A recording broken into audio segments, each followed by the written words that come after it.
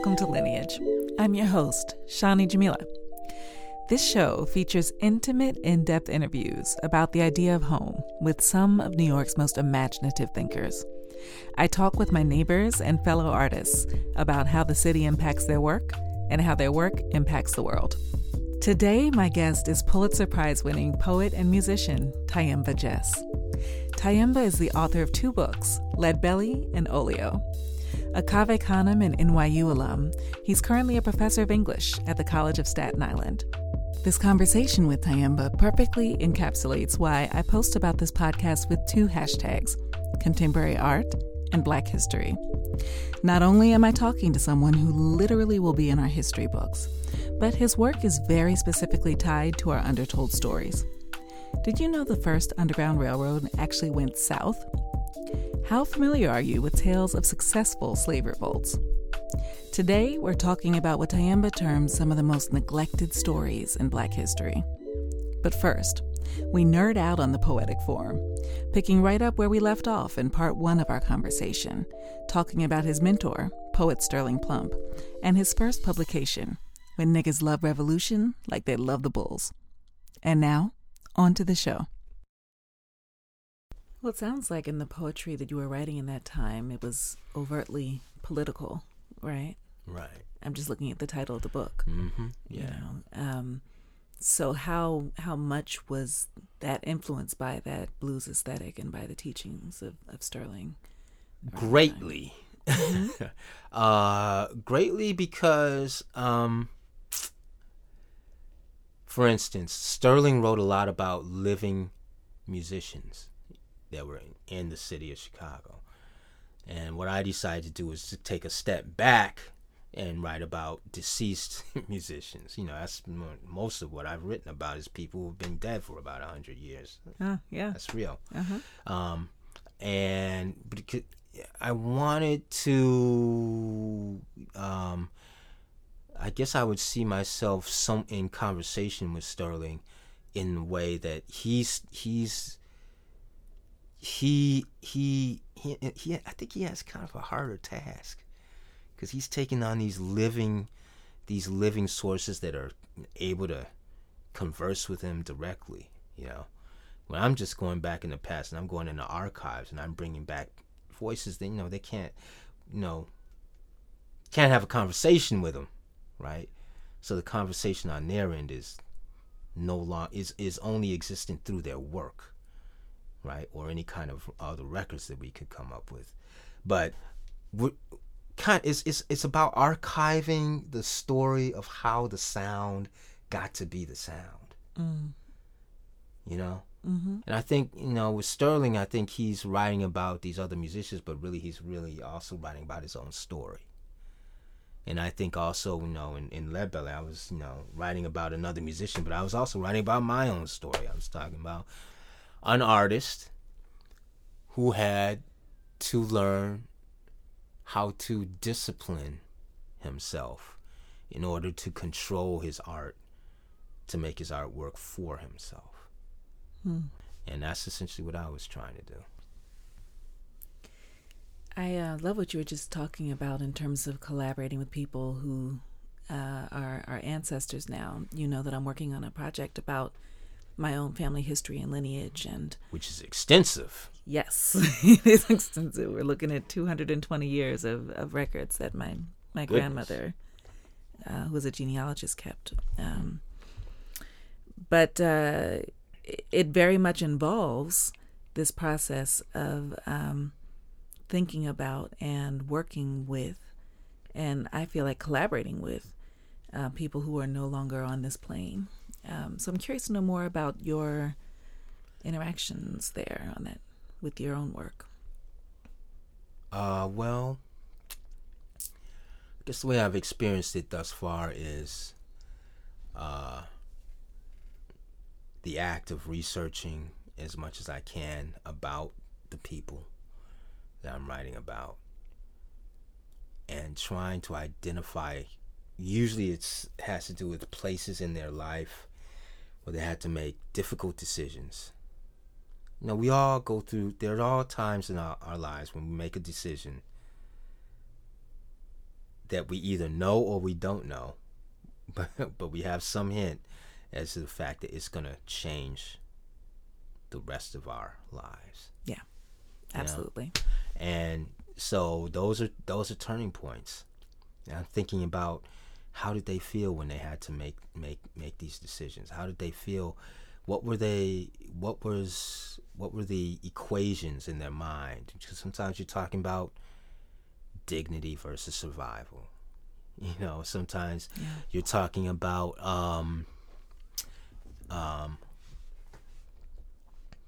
life or death, or even just the idea of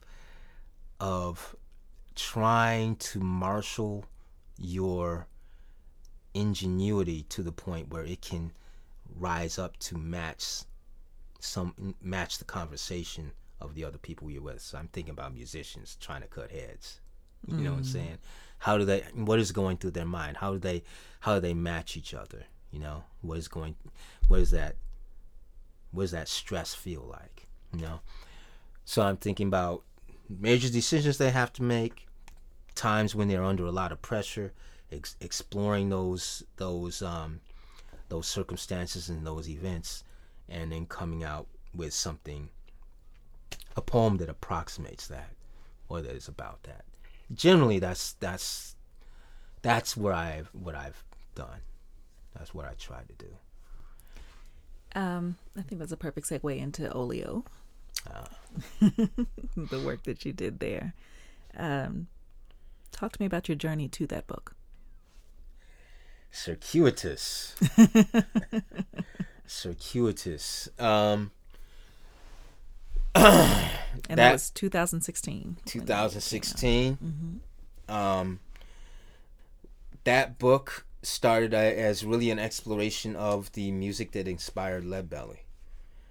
So you're talking about people who were performing or were in the world doing their work of artistic production while before Lead Belly was born, and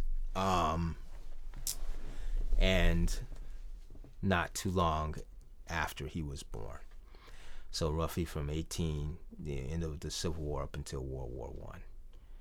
And the thing that intrigued me about that project was trying to discover, when we think about black music, the first thing we think about is black music that we've heard.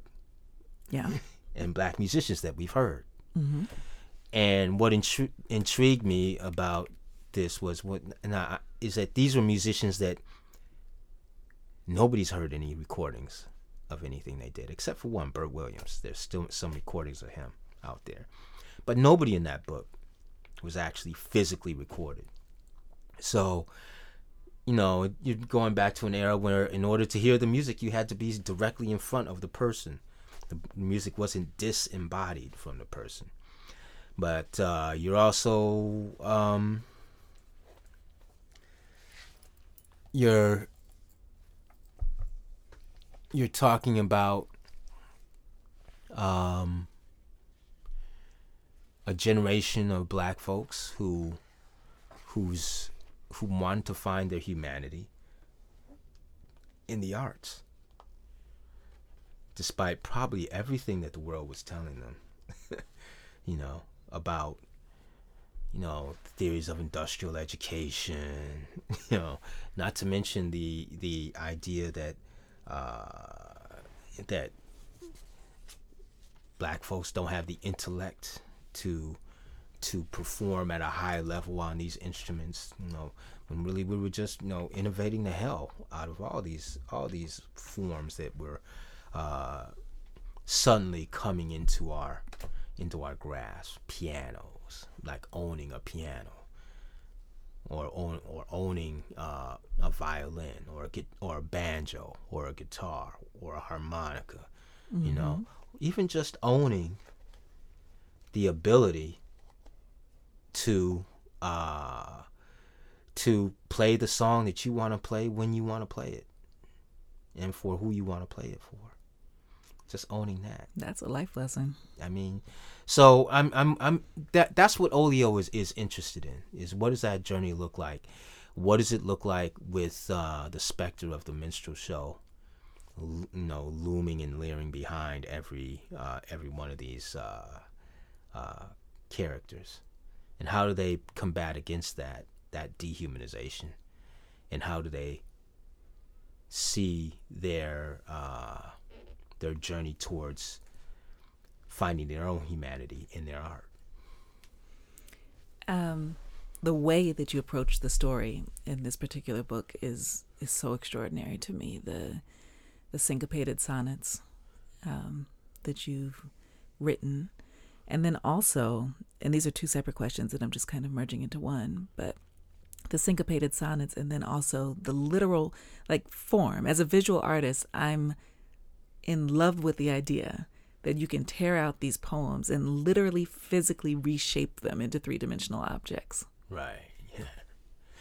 Yeah. Well, that was I had made a decision to go contrapuntal. And what that means for the audience is having one, say, if you look at your left hand and imagine that's a poem, and then look at your right hand, imagine that's a separate poem, but putting them together and imagine that they read all the way across both hands as one coherent poem. That's what a contrapuntal poem. One is one point, left hand is one point, right hand is another point, and then together they're contrapuntal. So that you're imagining two different people in conversation, having their own internal conversation, but that internal conversation, when they are together, becoming one joint conversation that is coherent. And then sometimes reads forward and backwards and diagonally and in different directions. And in other times, forms what would be known as a flat torus, Torus, which can be manipulated into an actual torus. Torus is just, imagine the shape of an inner tube or a donut, and that is this form that the actual poem takes when taken out of the book and manipulated into this shape, and then from that shape manipulated into a Mobius strip. So it's about manipulating language in such a way that it becomes self-preserving and confounding at the same time. And you're doing that as you're literally talking about conjoined twins, so the poems themselves embody. Yes. Then Conjoined Twins is a series of poems that becomes ekphrastic in a way. It becomes a concrete poem that envisions the bodies of the McCoy twins were Pygopagus twins. They were sisters that were born into slavery in 1849 in North Carolina. They were forced to tour in freak shows when they were very, very young, toddler age, more or less, up until the time of their liberation from slavery, around 15 or 16. And then they elected to go on the freak show circuit of their own volition, but with papers that verified that they were indeed Pygopagus, so they no longer had to be subject to the kind of examinations, quote unquote, that they would be subject to when they were traveling previously. And they later on became very famous, and they brought with the money that they made from their fame, they bought the plantation upon which they had once been owned. And that land is still with some of the family today. Oh, dope. Yeah. So the poems in the book form a kind of structure that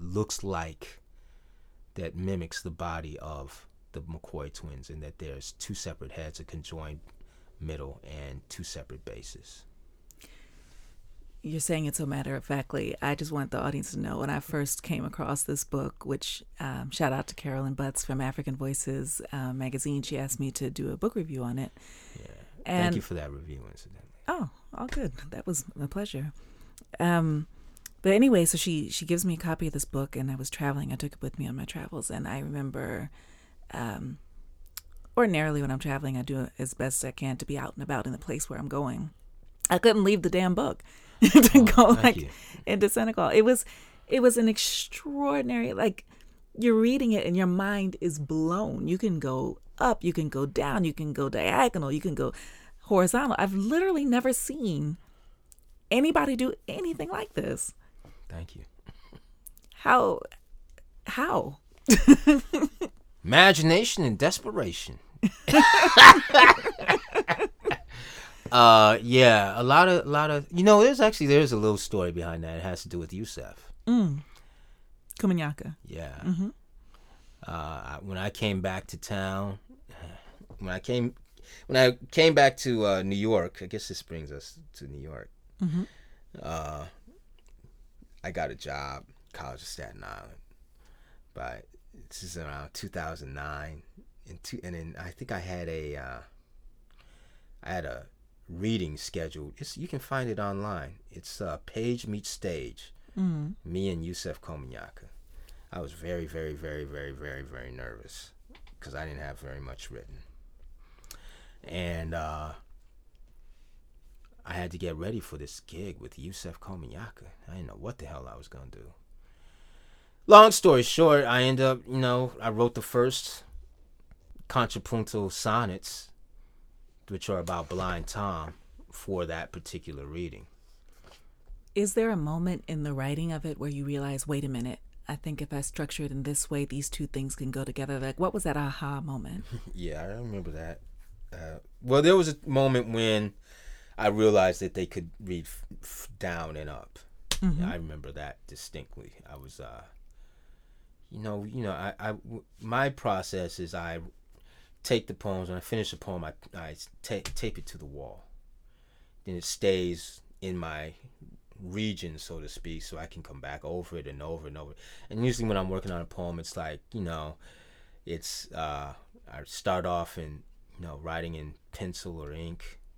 And then I just, go to, it's on me all the time in a notebook. So you're going over it over and over and over and over and over and over and over and over and over and over and over again. So it's probably like 3 o'clock in the morning, and I realize, wait a minute. If I just change this word and that word and that word and this word, then it can go in multiple directions. And I tried it, so, And then I was when a light bulb went off. I was like, oh, okay. So now I have this kind of plasticity here that allows the form to go in different ways. So if I did this, what else can I do? Yeah. So your process is very much like that of a visual artist in a sense. Like when I'm making a painting, for instance, or a collage, I put it on the wall, look at it, consider it, step away from it, return to it. Gotta step away. Yeah. Like your brain has to work on it. Your brain is working on it when you're not looking at it subconsciously. Sometimes you put it away for a week and you come back and you're like, oh, okay. If I just move this over here, then that solves that problem and gets me to this and that faster or in a more elegant way. And I get to say 2 things instead of 1. Mm-hmm. That's always a favorite. Or even 3 things instead of 1. That's even better, But, I can see that in your collages, which are quite electrifying. Oh, thank you. Yes. Was there, was it that the moment that you just described, was it the moment where you could feel your life changing, as we were talking about earlier? I felt like, oh, shit. If I can pull this off. See, the thing is that it was always like this. It's like, okay, writing the first contrapuntal sonnet, it was like, okay, I've never tried. I did some contrapuntals in lead, but I didn't. I was like, doing it in form would be crazy. I was like, okay, I might as well try it. So if I try it, then okay, let's try get through 1 quatrain. The thing is, if you can get through 1 quatrain, then you should probably be able to do 2. If you can get through 2, there's a good chance you get through 3. If you get through 3, then you got 2 lines left in a sonnet. Boom. Right? So I got through the first quatrain. I was like, oh, okay. And then you just keep hitting it and hitting it, hitting it, hitting it, hitting it, hitting it, hitting it. And many drafts later, you know, you come out with at least a rough where you got the basics down. And then you put that on the wall, and then you come back to it over and over and over, and just like little tiny like changes, you know, to just try and make it. The objective was to make it as smooth a transition between the two poems as possible, you know, so that the reader doesn't have to work really, really hard in order to see the connection, you know. And that's what I was going for. So like that just process I just described was like when I saw that that I could go in multiple directions. What I felt was like, okay, if I can do it for this poem, then chances are I can do it for another poem. You know what I'm saying? Mm-hmm. Then it becomes a question of, well, if I can do it for this kind of poem, can I do it for another kind of poem? If I can do it for a sonnet, can I do it for a hustle? You know, if I can do it for a hustle, can I do it for a golden shovel? What is that? What describe the golden form? Shovel? Mm-hmm. That's a form made by, well, it comes from Gwendolyn Brooks. But Terrence Hayes wrote a beautiful poem. He's so based talented. off of Terrence. Yeah. But based off of that poem, in which every word of the poem of you know, how's the Gwendolyn Brooks poem go? We quit school. No, we real cool. We quit school. We lurk late. We strike straight. We drink gin. We drink gin. We no. I remember we jazz June. We jazz June. Yeah. Mm-hmm. We thin gin. There's another line in there, and then we jazz June. We die soon. Mm-hmm. Anyway, took every word from that and made it the last word in a poem of his own construction. Mm-hmm. Right. So I did the same thing in double columns with using Dunbar. You know, so it's about, okay, I did this. If I did this, then it's only a little tiny hop between doing that progression and the next progression and the next progression and the next progression. So that's what I was thinking about. Yeah. I want to invite you to read something from Olio. Oh. Do you have any one in particular that you like to go to, or if you have a choice, I'd be down to read what you're down for. I picked a piece in advance. Oh, okay. One of the ones about Millie and Christine McCoy, and you'll have to ignore all my drawings around your work. Okay. I write in the margins as I read. So I'll give you an example of. You have to listen closely, and you'll hear. There's two different voices here, but first I'm going to read Millie's.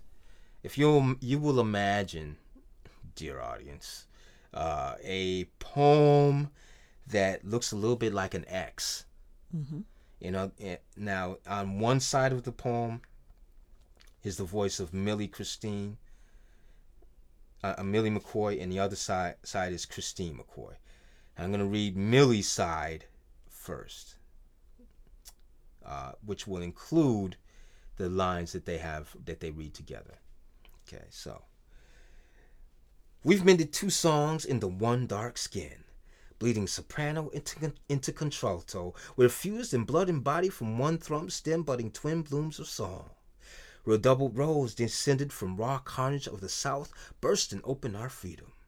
We sing past rage, grown from hard labor that made our mothers shout, spent with awe. We hymn to pay soft homage to the work song's aria. It leaves us soaked in history like our father's sweat, born of and beyond the flesh. We are just two women singing truths we can't forget from plantation to grave. Lord, here we are, free twin sisters who've hauled our voices far. If you read Christine's side of this poem. Ride the wake of each other's rhythm, beating our hearts' syncopated tempo. We're fused in blood and body from one thrum stem, budding twin blooms of song. Redoubled rose with a music all our own, with our mouths seeped in the glow of hand-me-down courage, grown from hard labor that made our mothers shout, spent with awe. We hymn to pay soft homage to the work song's aria.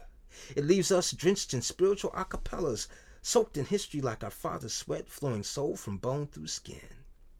We pay debts born of and beyond the flesh. We are just two women singing truths we can't forget, from broken chattel to circus stars. We sing straight from this nation's barbed-wired heart. Now, what I'm going to read is the combination of Millie and Christine McCoy together. And it reads as such. We've mended two songs into one dark skin. We ride the wake of each other's rhythm, bleeding soprano into contralto, beating our heart's syncopated tempo. We're fused in blood and body from one thrum stem, budding twin blooms of song. We're a double rose descended from raw carnage of the South, with a music all our own. With our mouths bursting open our freedom, we sing past rage, seeped in the glow of hand-me-down courage, grown from hard labor that made our mothers shout, spent with awe. We hymn to pay soft homage to the work song's aria. It leaves us drenched in spiritual acapellas, soaked in history like our father's sweat, flowing soul from bone through skin. We pay debts born of and beyond the flesh. We are just two women singing truths we can't forget, from plantation to grave. Lord, here we are. From broken chattel to circus stars, free twin sisters who've hauled our voices far, we sing straight from this nation's barbed-wired heart. Then comes that moment where you get not a phone call, I've heard you say in previous interviews, but a text from your peoples. Like, it was the blackest shit ever. Yeah. Pulitzer Black. That yes. was from Patrick Rosal. Shout out to you, Patrick. Yeah, they don't send you no letters, no phone call, no email, no nothing. They just announce it. Pulitzer Prize. So that was quite a shock. And my friend Patrick Rosal, fantastic poet, my man, and he texted me, and then I went online. They do stream it online now. And I went online and tickety looked it up, and I saw them say my name. So I was like, oh yeah, let me call on my peoples. Yeah, so that was a good day. What was that feeling?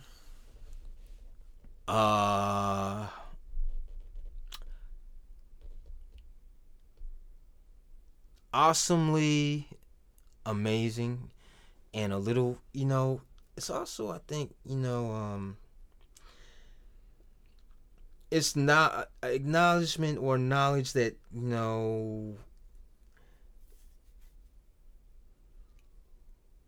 ironically, it's like now I gotta up my game. You know what I mean? Mm-hmm. You gotta try and bring it to another level, cause it's good. It's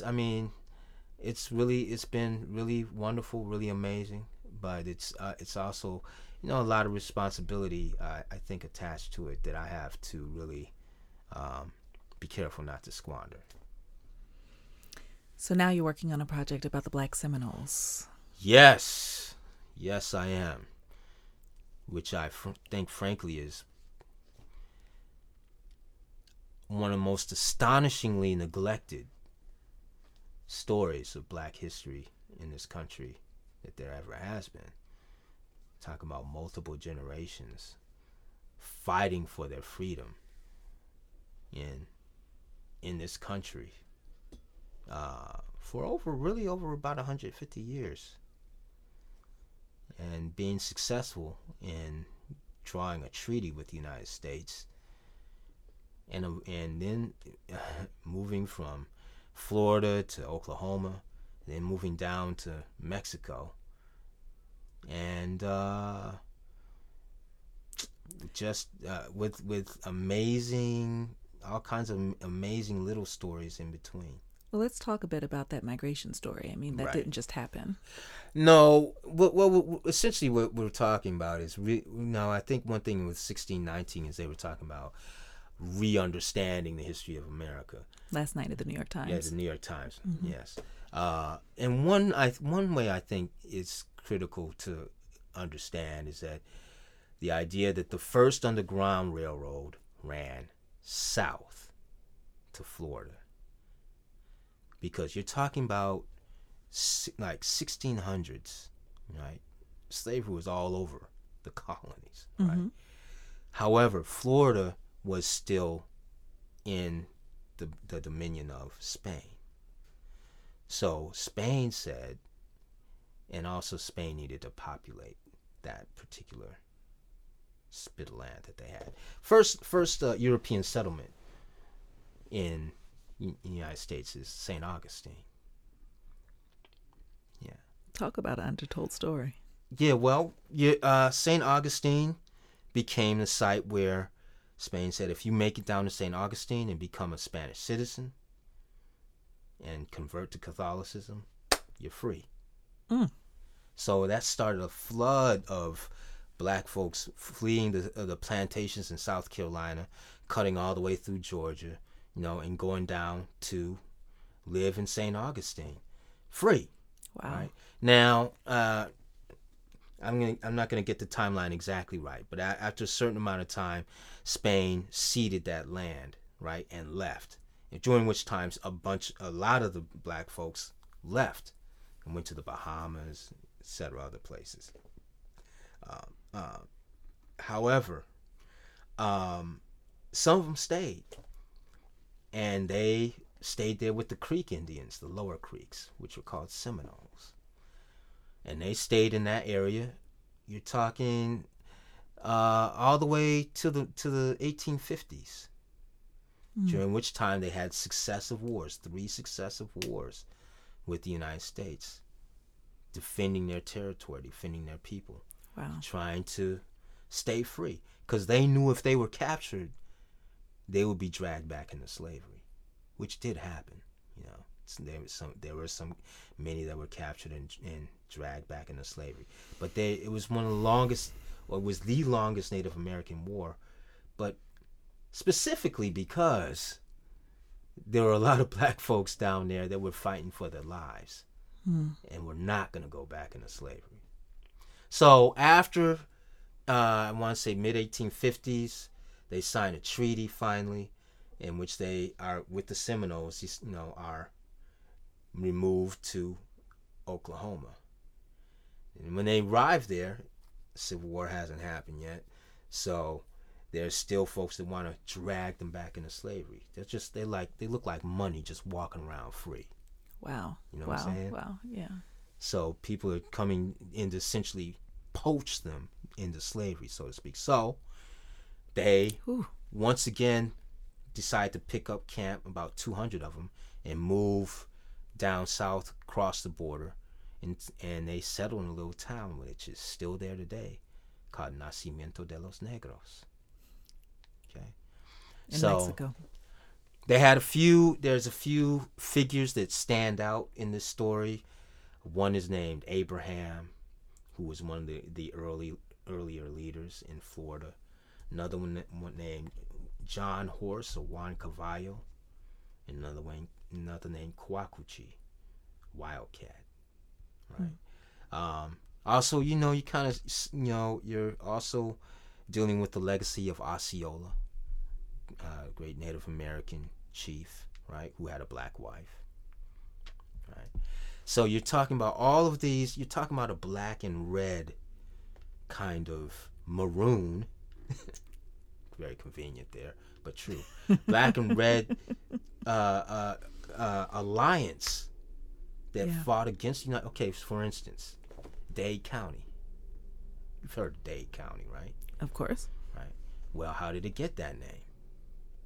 I have no idea. There was a Lieutenant Colonel Dade who went down in that area with a whole crew of American soldiers, specifically to bring back escaped slaves. Well, Dade didn't make it back, and neither did hardly any of his crew. And hence it is now named Dade County. I may be getting this wrong. Wasn't that the site of the hanging chads in that contested election? That was in Florida. I think it was in. I think it was Dade County. I think it was. Yeah. Very interesting history down there. Now I just actually came back from St. Augustine. Okay. And there is still one of the there's the remnants or the remains, not even really very much of that, of one of the forts where they were that they occupied, Fort Mose, right? And that was hit by a cannonball at a certain point, and the cannonball went directly into their artillery depot, and the whole thing blew up, right? But you're talking about hundreds of homes, being set up around that fort. So you're talking about multiple generations. I mean, I just want to put it in it very succinctly. What I'm talking about is the first, and it's not me to say now. You can look up several books that will testify this. Long history of black people fleeing from the South to go further south and find refuge in the swamps of Florida, right? Staying there for generation after generation after generation, right? And then allying with the Creeks, fighting in several wars, right? And then moving to Oklahoma, and then moving to Mexico.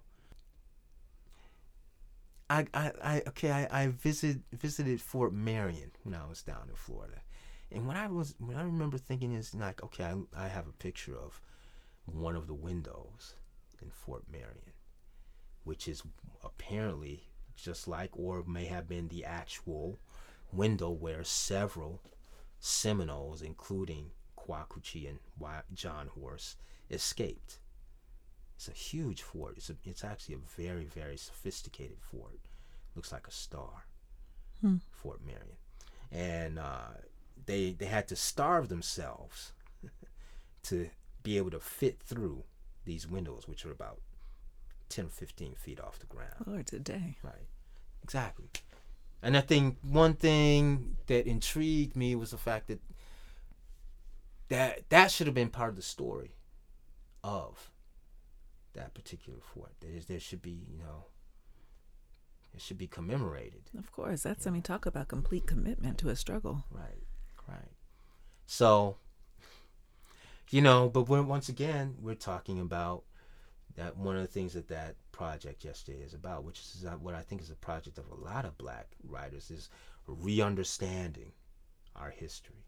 And approaching that re-understanding through fiction and through poetry, right?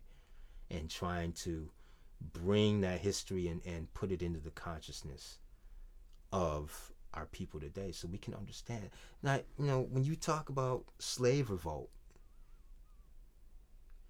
what I'm talking about with the Seminoles is the most successful slave revolt in American history by far. Okay? They ended up in really an independent nation state that fought several wars and came to an agreement or came to a treaty, and then moved. That's what I'm talking about. I've literally been holding the back of my head as you've been telling the story. I mean, mind blown. Largely because, and I recall you saying this on stage last night at the 1619 Project launch, I'm angry that this is a story that we don't know. Right. Yeah. And it's not like it's how should I say it?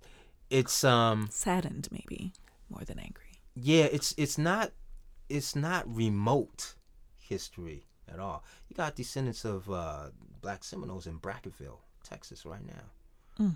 As well as down there in Nacimiento de los Negros.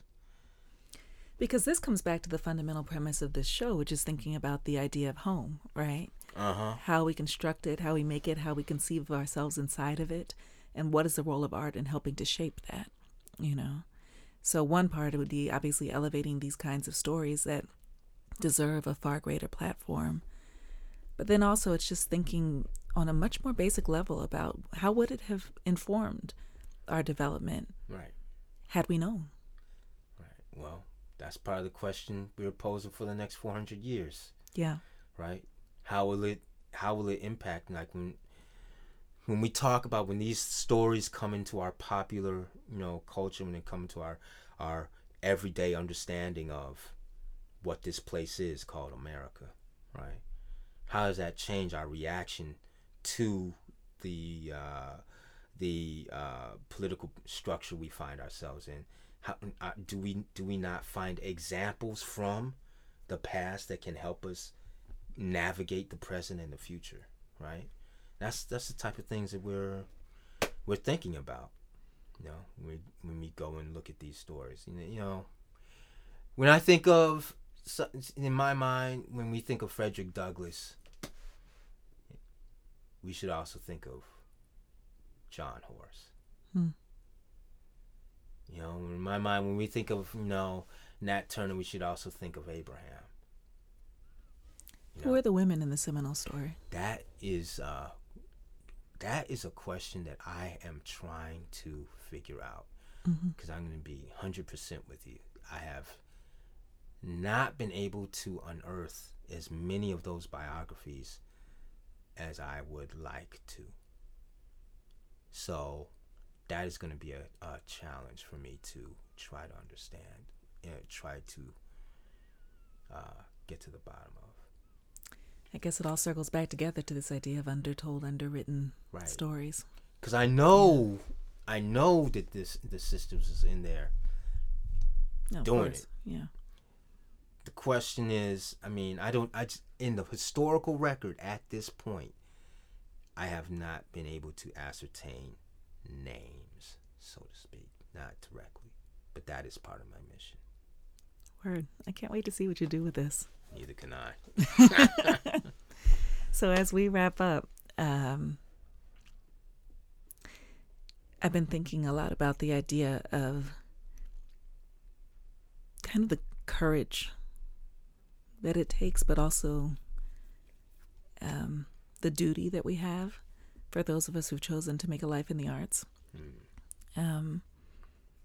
Particularly for those of us from communities where illiteracy was mandated, where creativity was legislated against. How do you think of your life as a poet and as a writer? I'm very blessed, to be honest. I'm be real. I'm one of the luckiest people I know doing this. I do feel that I have a kind of calling towards the historical tale, and that is where I'm focused, and I have the opportunity to make a dent, make a difference in the way we understand our presence in this country, and the way we understand the fate of this country. Excuse me. So I think that when I'm writing, what I'm thinking is my major responsibility is towards my own accurate understanding of the history, as accurate as it can be at this particular moment,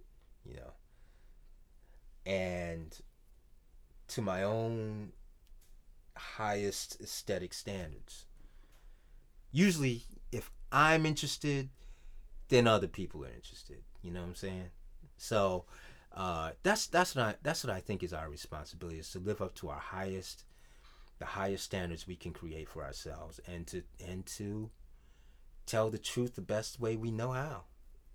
That's what I can say. Thank you, friend. Thank you. Glad you were here. It's been real. Thanks so much for listening. If you enjoyed what you heard, please subscribe wherever you get your podcasts and rate and review us on iTunes. It helps others discover this show. You can also follow us on the socials at Lineage Podcast and visit lineagepodcast.com for information about live events, to see portraits I've made of our guests, and to become a patron of this broadcast. For more from me, head on over to ShaniJamila.com. The inaugural season of Lineage is brought to you by the generosity of our campaign supporters, with special thanks to our Founders Circle.